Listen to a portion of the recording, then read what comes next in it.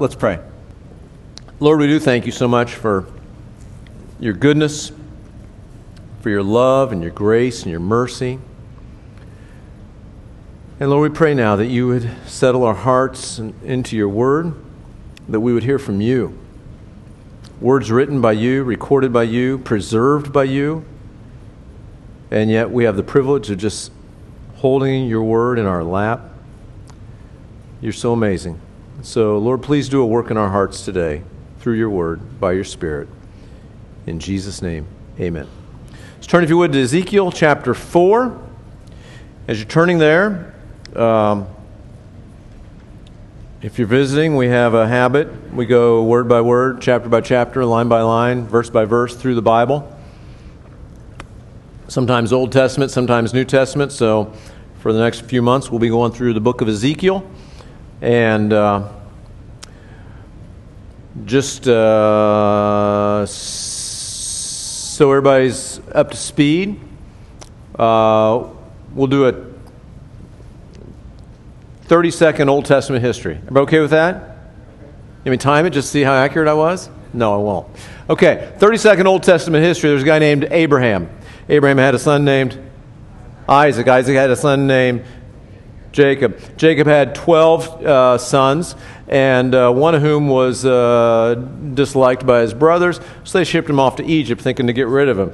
Lo and behold, he thrived under Pharaoh. Next thing you know, he's one of the leaders of the nation of Egypt. There's a famine in the land. Joseph's family comes to Egypt. Next thing you know, there's 2 or 3 million of them. All right, and now they're a nation, and God's going to bring that nation, we now call the nation of Israel, out of Egypt, and going to take them into the Promised Land. But whoops, they decide they don't think they can handle the giants in the Promised Land, so they kind of reject that command by God. God has them wander in the desert for 40 years and then brings them into the Promised Land through the next generation. They come into the Promised Land and they settle there through the time of the judges.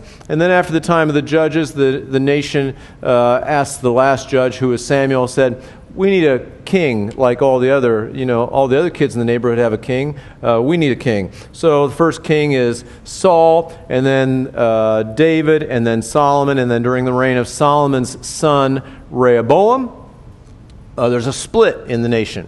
The top 10 tribes, collectively known as the nation of Israel, become one nation, and then the bottom 2 tribes, tribes of Judah and Benjamin, become collectively the nation of Judah.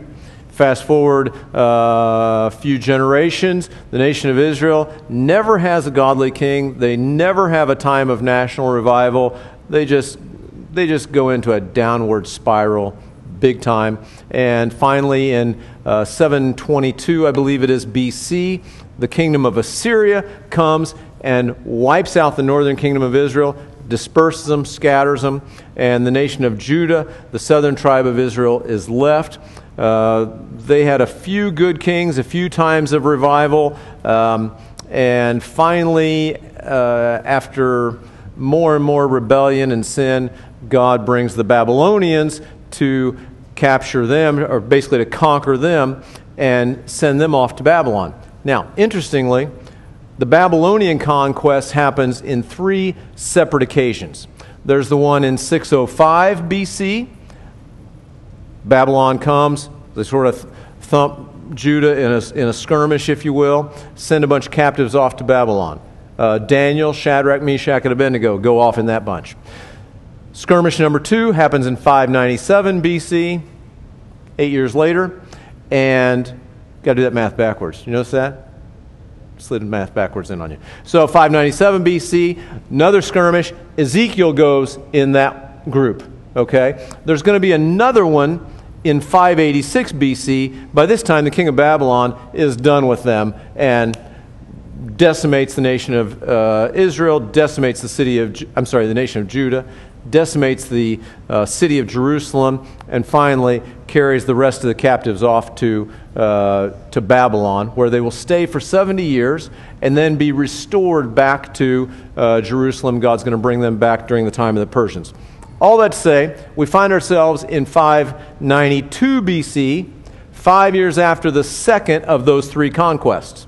Okay? And Ezekiel is now in Babylon in sort of the prison camp, if you will.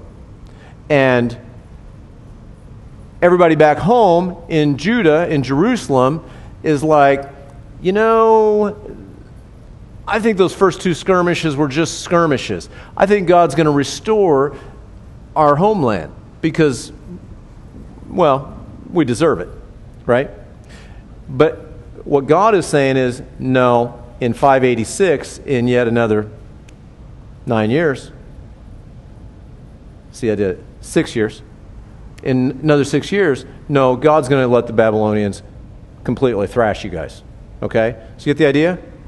30-second Old Testament history. Is that all right? Everybody got it? We all now have the Jewish mindset. So Ezekiel, as we've said in the last few weeks, he's approaching his 30th birthday. He's in the line of the priesthood, so he would have had his career path was set for him, if you will. 30 years old, I get to be a priest. That's cool. That's a good gig, highly respected, good pension plan, the whole 9 yards. And lo and behold, now he finds himself a refugee in a Babylonian prison camp. So he has lots of reason to whine, but we don't see him whine. What we do see is a guy that's going to be used by the Lord in an amazing way. And so nationally, you got this scene going on, right? The Israelites still think they're privileged by God because of all their heritage. And in fact, they are. But God can't overlook sin, which in fact he can't. And so there's this sort of national tension going on a little bit. And what you have from God's perspective, God sets Jeremiah in Jerusalem. We read about him for several months. And God sets Ezekiel and Daniel, we'll get to him later, but in Babylon to preach to these people. No, the problem is not the Babylonians, and the solution is not that Jerusalem is going to finally conquer Babylon after two misfires. But no, the reality is you're sinners. You're unrepentant, rebellious sinners. And the solution is not further military conquest, but the solution is repentance. Right? And so that's the situation that he finds himself in. Chapter 1, we saw that he saw visions of God. God sort of showed up in a pretty dramatic way. Chapter 2 and 3, we read last week. He was given a scroll of the words of God. He was told to eat them. So far we got some pretty weird things going on with Ezekiel, right? And more even yet today. And he was to eat those words and preach them to, quote, the rebellious house of Judah. And so that's the scene where we find ourselves picking up. But before we get there, I want us to keep in mind this thing. When we read Scripture, and we wholeheartedly adhere to the Scripture because all Scripture is given by inspiration of God, is profitable for doctrine, for reproof, for correction, for instruction in righteousness, that the man of God may be complete, thoroughly equipped for every good work. 2 Timothy chapter 3, right? It is all we need for life. And I know I ramble on that oftentimes, but by the way, it's all we need for life. We don't need it plus a good psychology book. We don't need it plus the right person in office. We don't need it plus anything. We need it plus the Holy Spirit to help us guide us into all truth, right? But the reality is the Word of God and the Spirit of God is what we need. And so we try to keep it as simple as that. But as we read the Word of God, I think it's important that we look at it this way. Number one, what does it say? And this is how whenever I look at a Bible study, this is how I look at it. Number one, what does it say? It's hard to know what it says if we don't read it. Fair enough? Number two, what does it mean? Number three, what does it mean to me? And it's important that we look at it like that. What does it say? What does it mean? What does it mean to me? Very simple, but very important application for us. For example, if I say, Ephesians chapter 5, husbands love your wives like Christ loved the church. What does it say? It says, husbands love your wives like Christ loved the church. What does it mean? Well, it means that Paul was writing a letter to the church of Ephesus, encouraging the husbands in that church to love their wives like Christ loved the church. We know from the rest of the Scripture how Christ loved the church. So that's what does it mean? What does it mean to me? If it's good enough for the Ephesian men, it probably applies to me, right? So that's the important thing. We look at that and we say, yep, I think that's reasonable that applies to me. Because there are some things that don't apply to us, right? Jesus told Judas, go do what you're going to do. You've heard this said, right? Jesus told Judas, hey, what you're about to do, go do. And then he went and hung himself, right? That doesn't apply to us, right? It applied to Judas, but not to us. Thank God, right? So we have to be discerning when we apply. But I say all that, we're going to read some weird things today. But they do apply to us, I think, very directly. So, we're going to see Ezekiel play out 4 sort of visual lessons. And I'll just give you the overview, then we'll read through them. Number 1, Ezekiel is told by God to have this clay tablet with an iron barrier that he's going to do like a model, playing with dolls or, little soldiers or whatever when you're a kid, to depict the city of Jerusalem. Number 2, God's going to tell Ezekiel to lie on his side to represent their judgment. Number 3, Ezekiel's going to eat some rationed, unclean food and water, signifying the famine that the Jewish people are going to go through.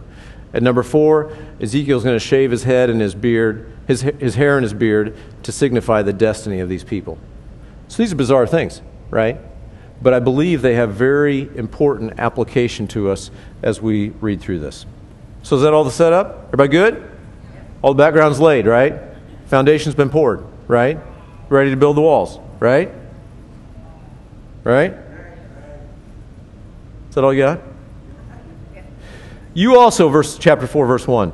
You also, son of man, take a clay tablet and lay it before you and portray on it a city, Jerusalem. Lay siege against it, build a siege wall against it, and heap up a mound against it, set camps against it also, and place battering rams against it all around. You get the idea that there's something against the city of Jerusalem? Yeah. So this is to be a sign of the people. Ezekiel would have done this in a very visible place. Notice, by the way, God is doing these, I want to mention this, God is going to have Ezekiel do these visual lessons. And there's some interesting things that we could kind of glean from that. Number 1, the nation didn't listen to God's word anymore. The nation no longer listened to God's word. By this time, Jeremiah has been preaching for a long time. And the nation didn't hear it. So sometimes when words don't work, God uses other means. And he's going to use some pretty radical graphic demonstrations to accomplish that. That's one side of it. From Ezekiel's side of it, you can't say, all Christians are, we've been hammering this for the last few weeks, ministers. All Christians are ministers. You can't really separate the minister from the ministry. You get this? You cannot really separate the minister from the ministry. If I say something, I need to live that same something. We call that integrity, right?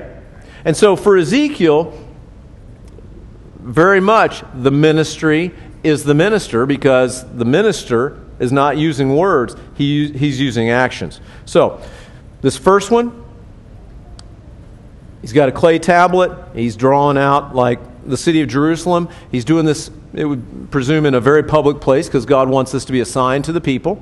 It's going to be in a very public place, a very visible place, a sign to the people on this clay tablet with all this familiar portrayal of a siege. Now, you got to keep in mind, we don't really think of a siege in our day. Every generation, every historical time, if you will, has their own sort of means of warfare. You may recall during the reign of King Hezekiah, this would have been several decades prior to this time, the Assyrians, after they had thumped the northern kingdom of Israel, they decided to come against Jerusalem. They formed a siege around the city of Jerusalem. Remember this? And Hezekiah prayed, and next thing you know, he wakes up the next day and looks out outside the city walls at the siege, the army. The idea of the siege was basically you surround the city and you starve them out. And so Hezekiah prays. He looks outside, and lo and behold, there's a bunch of dead Assyrian soldiers. So the siege was over, right? But typically, the siege would have been basically you surround the city and starve them out. And so that's what's being portrayed on this clay tablet. The Jewish people would have very much known what that was all about. They would have known the meaning of it, that's what he was portraying. So then he goes to the second sort of word lesson. I'm sorry, let me finish the first one. Moreover, verse 3, take for yourself an iron plate and set it as an iron wall between you and the city. Set your face against it, and it shall be besieged. And you shall lay siege against it. This will be a sign to the house of Israel. So it's a sign to the house of Israel, so it's obviously in a public place. And Ezekiel's got this clay tablet with Jerusalem depicted on it, with all these battering rams against it, and a siege around it depicted. And then he's got this weird thing. He's got this iron plate. Think of it like a big cast iron, like, I don't know, cookie sheet or something. I don't know. But this big cast iron thing, and Ezekiel's kind of on the other side. Now, Ezekiel's speaking the words of God. So Ezekiel's sort of representing God, and then Jerusalem is there. And then what's this iron plate? It's a barrier between God and the people. It's a barrier between God and Jerusalem. And God wants wants the people to know, you know what? Your sin has become a barrier to me. And we see that throughout Scripture. That's what happens with when they refuse to obey God's word. And so you got this clay tablet depicting a siege, God separated by an iron wall, if you will. And then the second sort of word picture, lie also on your left side and lay the iniquity of the house of Israel upon it. According to the number of the days that you lie on it, you shall bear their iniquity. For I have laid on you the years of their iniquity according to the number of the days, 390 days. So you shall bear the iniquity of the house of Israel. And when you've completed them, lie again on your right side. Then you shall bear their iniquity of the house of Judah 40 days. So Israel, house of Israel, 390 days. House of Judah, 40 days. I have laid on you a day for each year. So you picture this. Would it be weird? And again, you got to keep in mind, this is meant to be a sign to the nation. So it's going to be in a very visible place, right? Like if we were going to do this today, where would we do it? The Great Turnstile of rural culture in southern Indiana. Where would we do this? Walmart. Front door Walmart, right? We'd be in the front door of Walmart. Can you picture walking into Walmart? Me laying on my side for 390 days? On my left side, just laying there. How you doing? Walmart greeter, right? Don't get paid for this. 390 days, right? That's over a year, right? And after a year of that, you wake up one day and you say, hey, I'm going to go get a gallon of milk. I wonder if Scott's still be laying there on his left side. Nope. He's on his right side now. He's mixing it up, right? 40 days on his right side. Is that weird? That's weird in any historical context.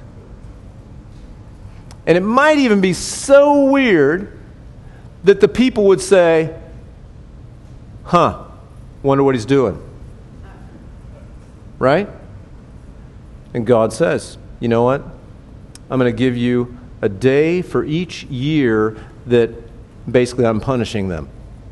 Now, commentators argue what's the 390 and what's the 40, and certainly the northern kingdom of Israel was more sinful than the southern kingdom of Judah, but nobody really,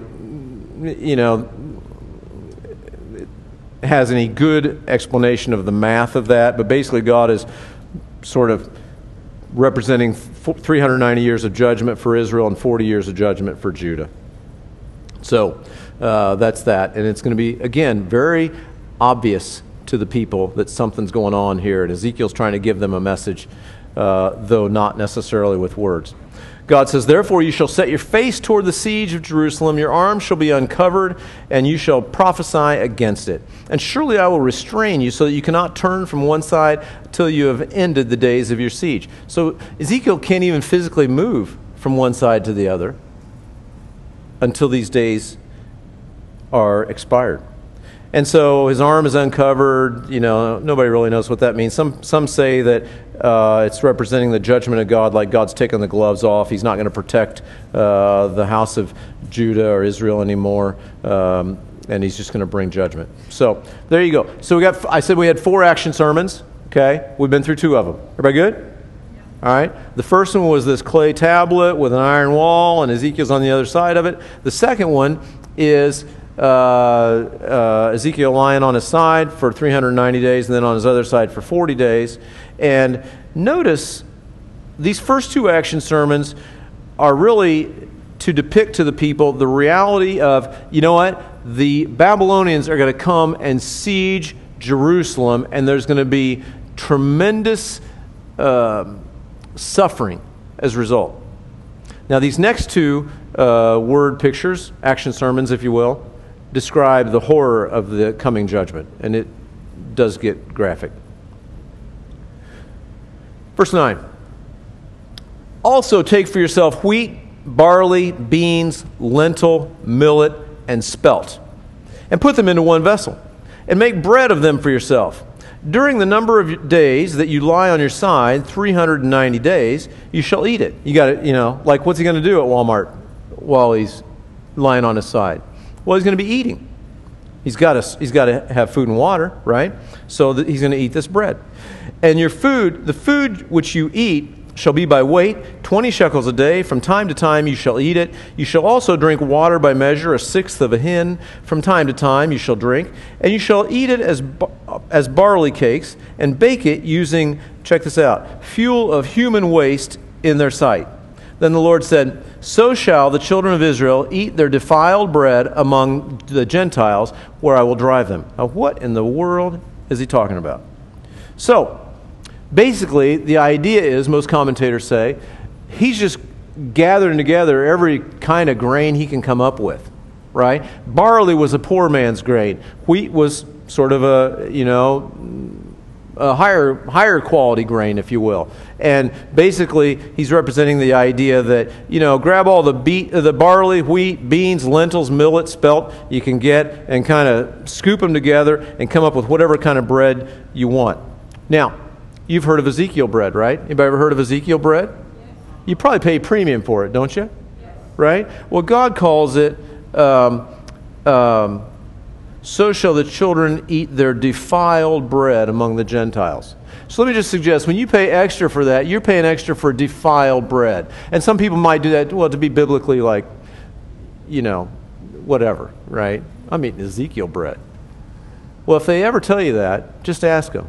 And I think there's some in our fridge right even today as we speak, so I'm mocking myself, right? Just say, thanks, Mom, for not cooking that over human waste, right? That's what I'm saying. Thank you, Mom, for putting it in the toaster, but not cooked over human waste, right? So we can thank God for that. But the idea is, this is just scrounging together whatever you can find. The idea is the people are going to be starved out. The food and water were to be rationed. The amount here given, the 20 shekels, amounts to about 8 ounces of bread and about 2 cups of water daily. Now consider the irony of their history. Remember when they were in the desert after God brought them out of Egypt? He's going to take them to a land, what? Flowing with milk and honey. Does this sound like milk and honey? No. Something went awry since the days of milk and honey. You remember when the spies first went into the nation of, into the promised land? When they were there at Kadesh Barnea, God told them to go up and spy and take it. They sent spies to spy out the land, and they came back. Remember what they came back with? They said, it's an amazing land. The grapes are so massive that in order to carry clusters of grapes, they had 2 guys with a pole, and the grapes straddled over the pole. That's the kind of vegetation that was in the land. That was the abundance. That was the promised land. That was the land flowing with milk and honey. And now we're eating scavenger bread cooked over human waste.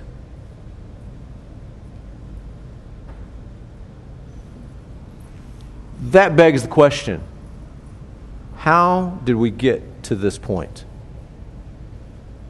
And so that, in my mind, is the application. We'll get to more of that later. But just keep in mind, we're talking about the land flowing with milk and honey, where now we're eating scavenged bread that God calls the defiled bread among the Gentiles. It's amazingly ironic. Verse 14, so I said, even Ezekiel has his limits, right? I like this. I'm okay with this. I said, Lord God, indeed I have never defiled myself from my youth till now. Remember, he's in line for the priesthood, right? So he probably never cooked anything over human waste. He said, I've never eaten what died of itself or was torn by beasts, nor has abominable flesh ever come into my mouth. Then he said to me, see, I'm giving you cow dung instead of human waste, and you shall prepare your bread over it. So Ezekiel says, God, wait a minute, time out. That human waste just pushes me over the edge too far. God said, all right, I'll cut you some slack. You can argue whether or not that's God's sovereignty or not. You can argue that if you want. But anyway,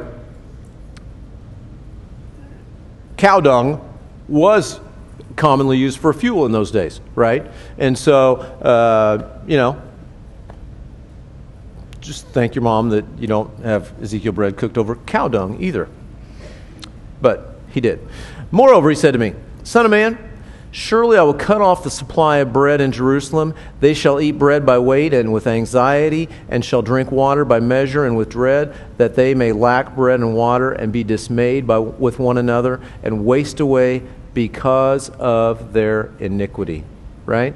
And so, we say, what does it say? What does it mean? What does it mean to me? Oftentimes, God will give us the what does it mean part. What does this mean, like eating all this scavenged, defiled bread and drinking rationed water? Well, God says, you know what? In the coming siege, they're going to be so starved out that they're going to eat bread by weight with anxiety. They're going to drink water by measure with dread, and it's all going to be because of their iniquity. Not because the Babylonians are stronger than they are, but because of their iniquity. That's what's got them to this point, because of their iniquity. All right? So, we've been through 3 of the action sermons, right? We've been through the clay tablet, we've been through the lion on your side, and now we've been through the gnarly, defiled bread and rationed water. Everybody good so far? Okay. Chapter 5. And you, son of man, take a sharp sword, and take it as a barber's razor, and pass it over your head and your beard. Then take scales to weigh and divide the hair. You shall burn with fire a third in the midst of the city, when the days of the siege are finished. Then you shall take a third and strike around it with a sword, and a third you shall scatter in the wind. I will draw out a sword after them. Well, that's kind of curious.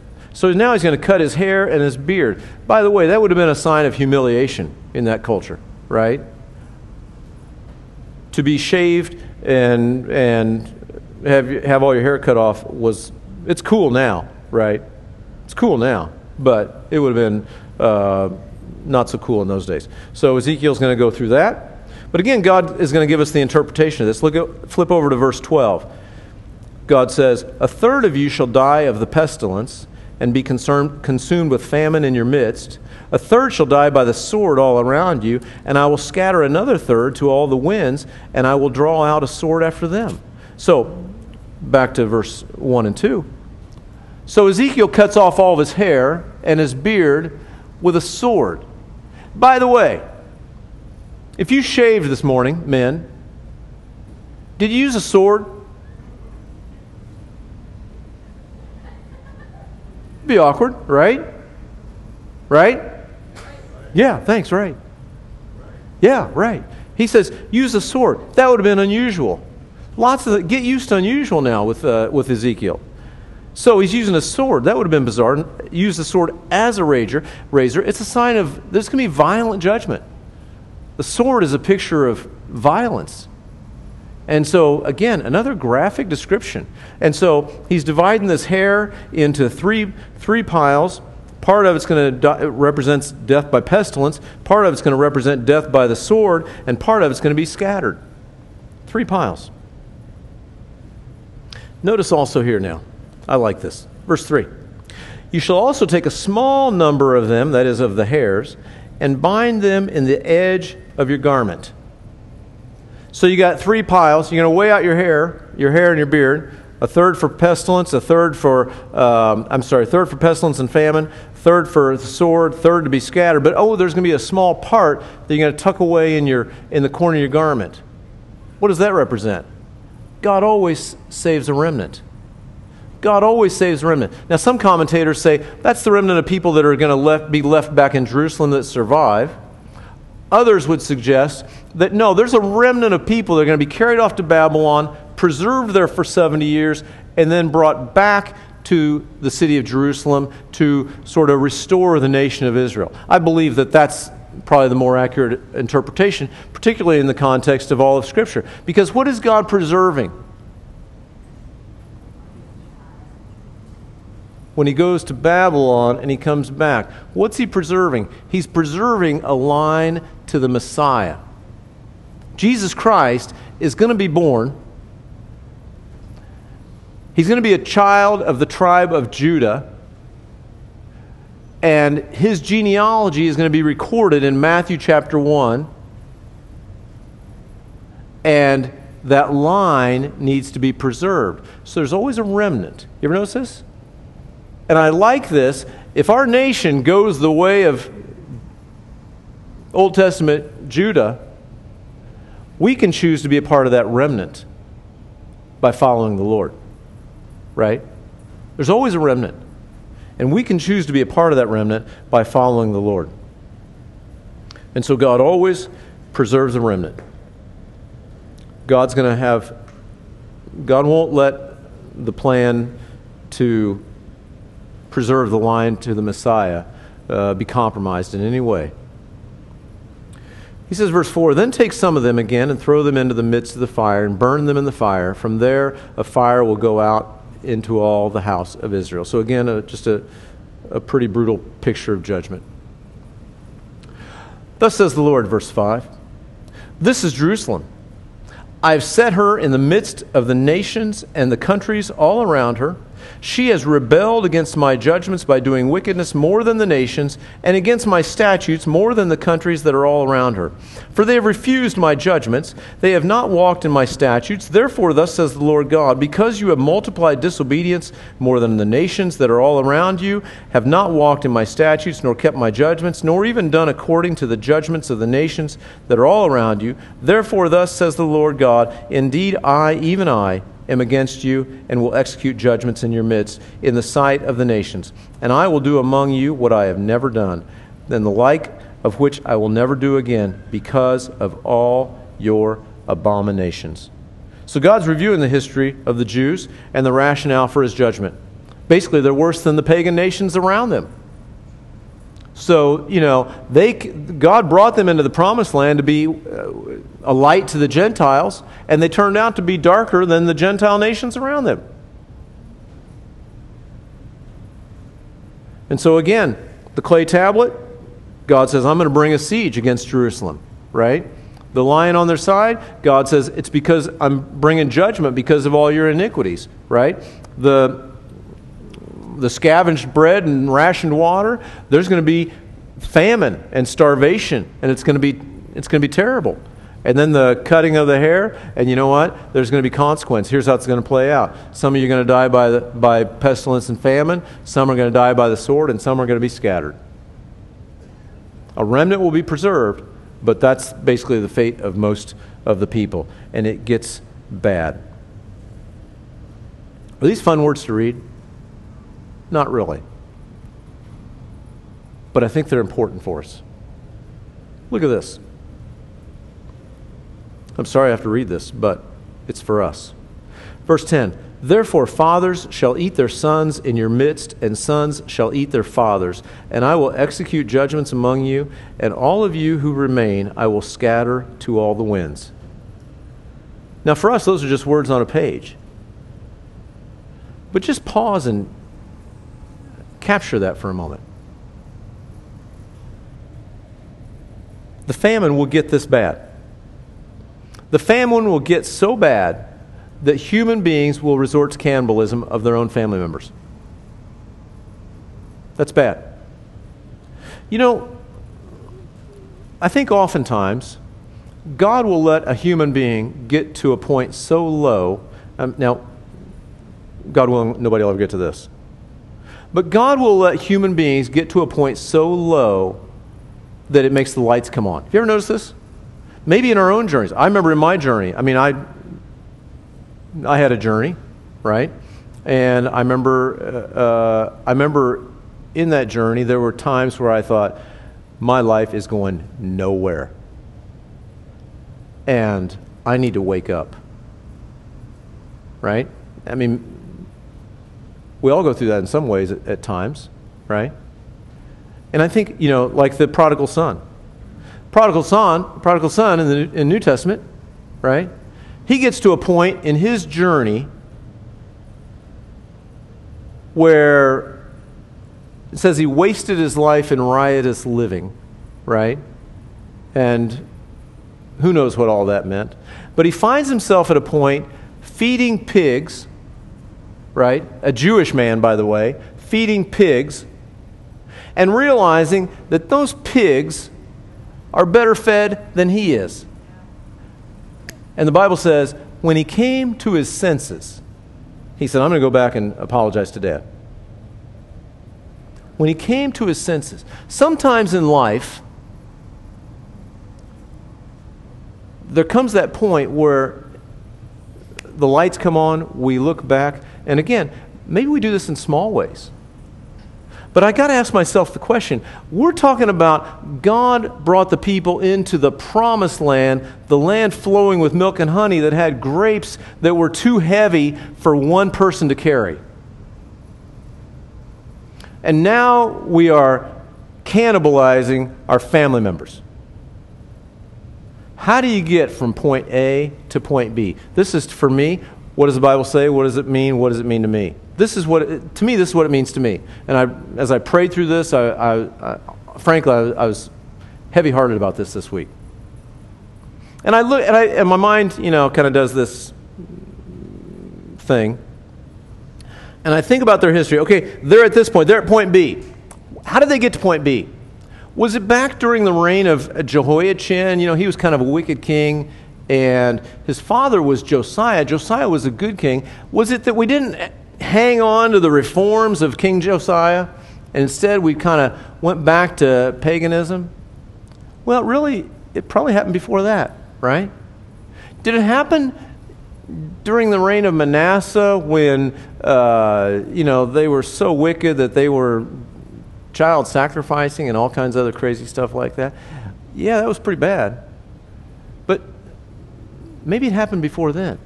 And as my mind, I'm tracing my Jewish history backwards. That's why I went through that 30-second thing at the beginning. In my mind, I'm tracing my Jewish history backwards. And I think, was it during the reign of Rehoboam when they split? No, maybe not. I know. Was it during the reign of Solomon? Solomon was the son of David. David was an awesome king. But David had one problem, right? David had a problem with women, candidly. Solomon, his son, had a big problem with women. 1,000-fold problem with women, right? 700 wives and 300 concubines. I'm going to call that a problem, right? And many of those wives worshipped foreign gods. So Solomon loves those wives. He worships their gods. And next thing you know, the whole nation's worshiping these gods to the point of we find ourselves cannibalizing our children. Is that where it started? You could go back. And we could do this all day long. But in my mind, I go back.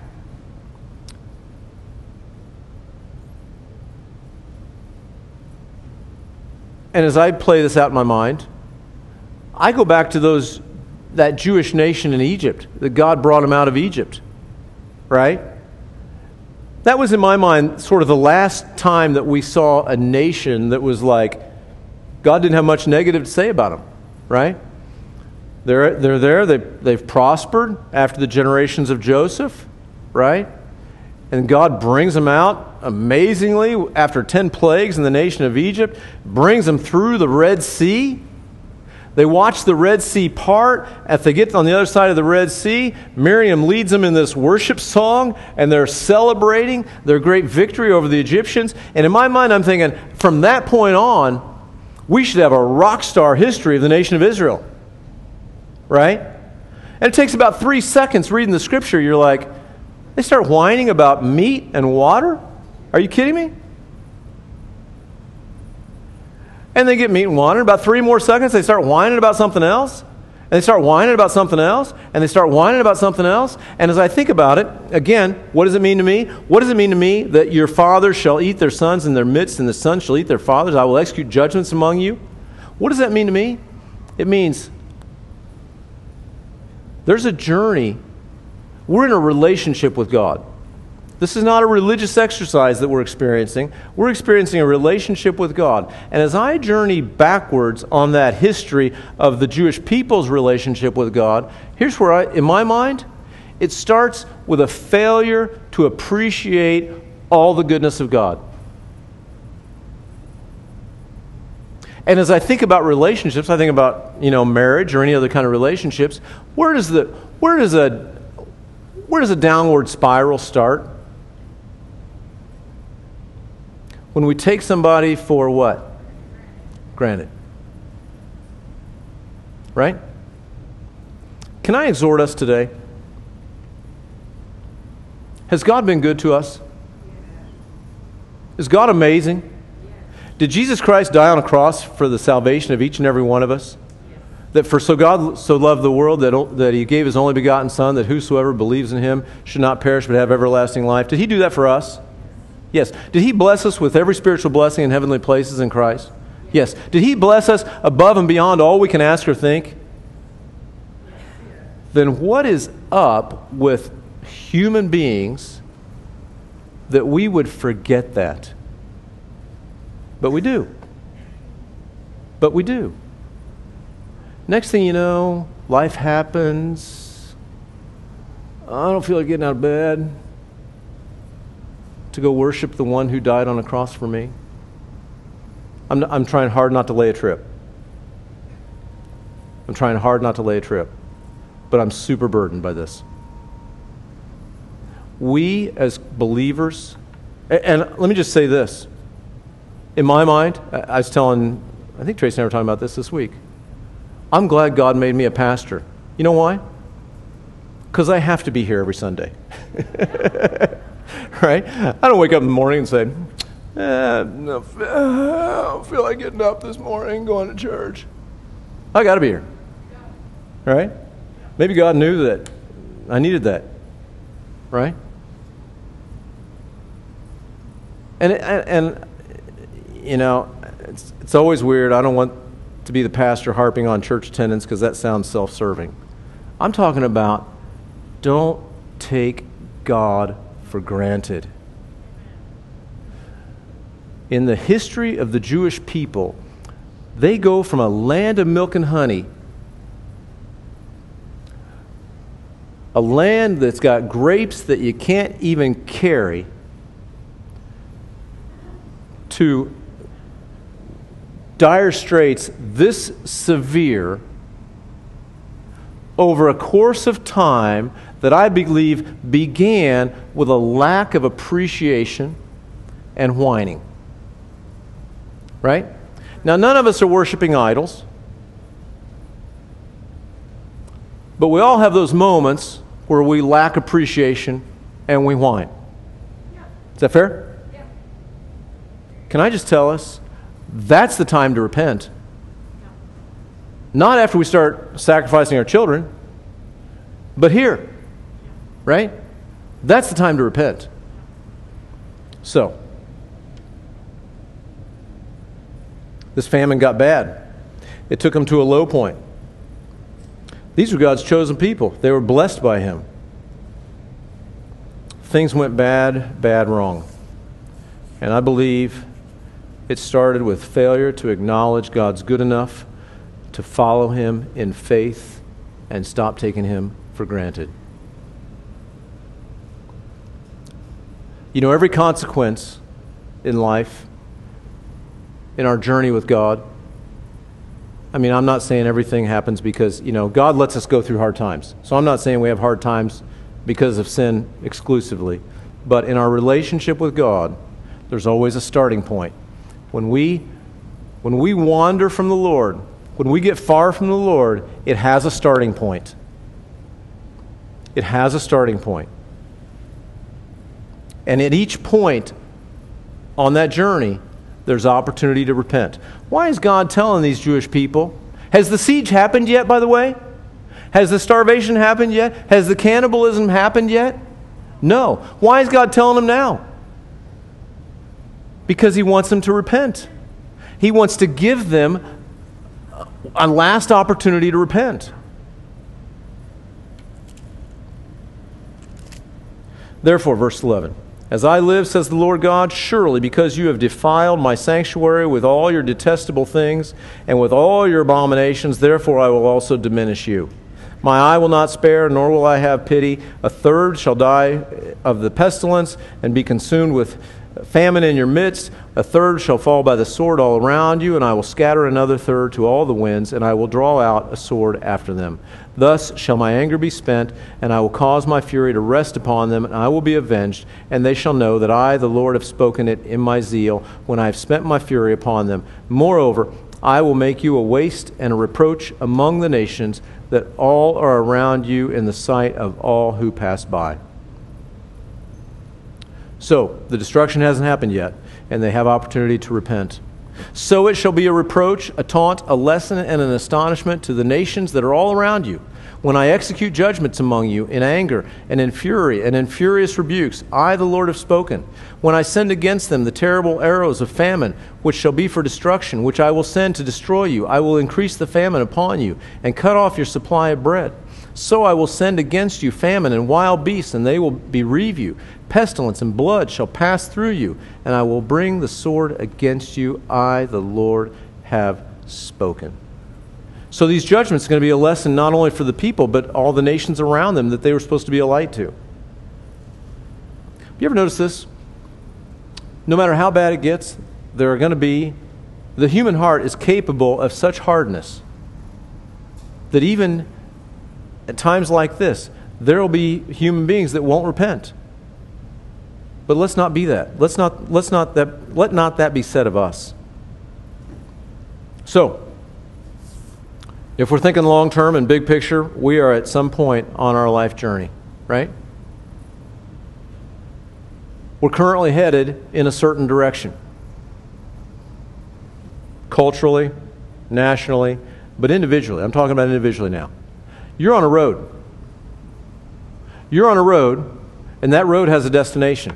Matthew chapter 7, Jesus says we're on one of two roads. We're on the broad road that leads to destruction, and many are those who find it. There's another road, the narrow road that leads to life, and there are few who find that. A remnant that find that. And, I mean, that's the big picture road, right? But I think even in that, I mean, we can find ourselves on the narrow road that gets us to heaven, okay? I get that. But even on that road, you ever notice that we have a tendency to maybe take God for granted? Maybe get a little lax? Maybe need to wake up and come to our senses and reassess and get on the right road? Because there are, now again, you could argue theologically, and, I'm not here to do that. But I'm just saying, it's possible to wander from a state of appreciating God and serving Him obediently and faithfully. Lord, we thank You that You are so good to us. Lord, we acknowledge that in any relationship,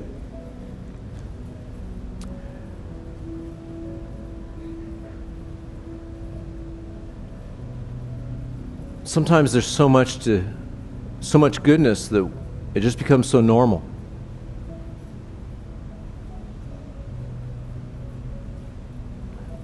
And normal can be a trap And so, Lord, today we ask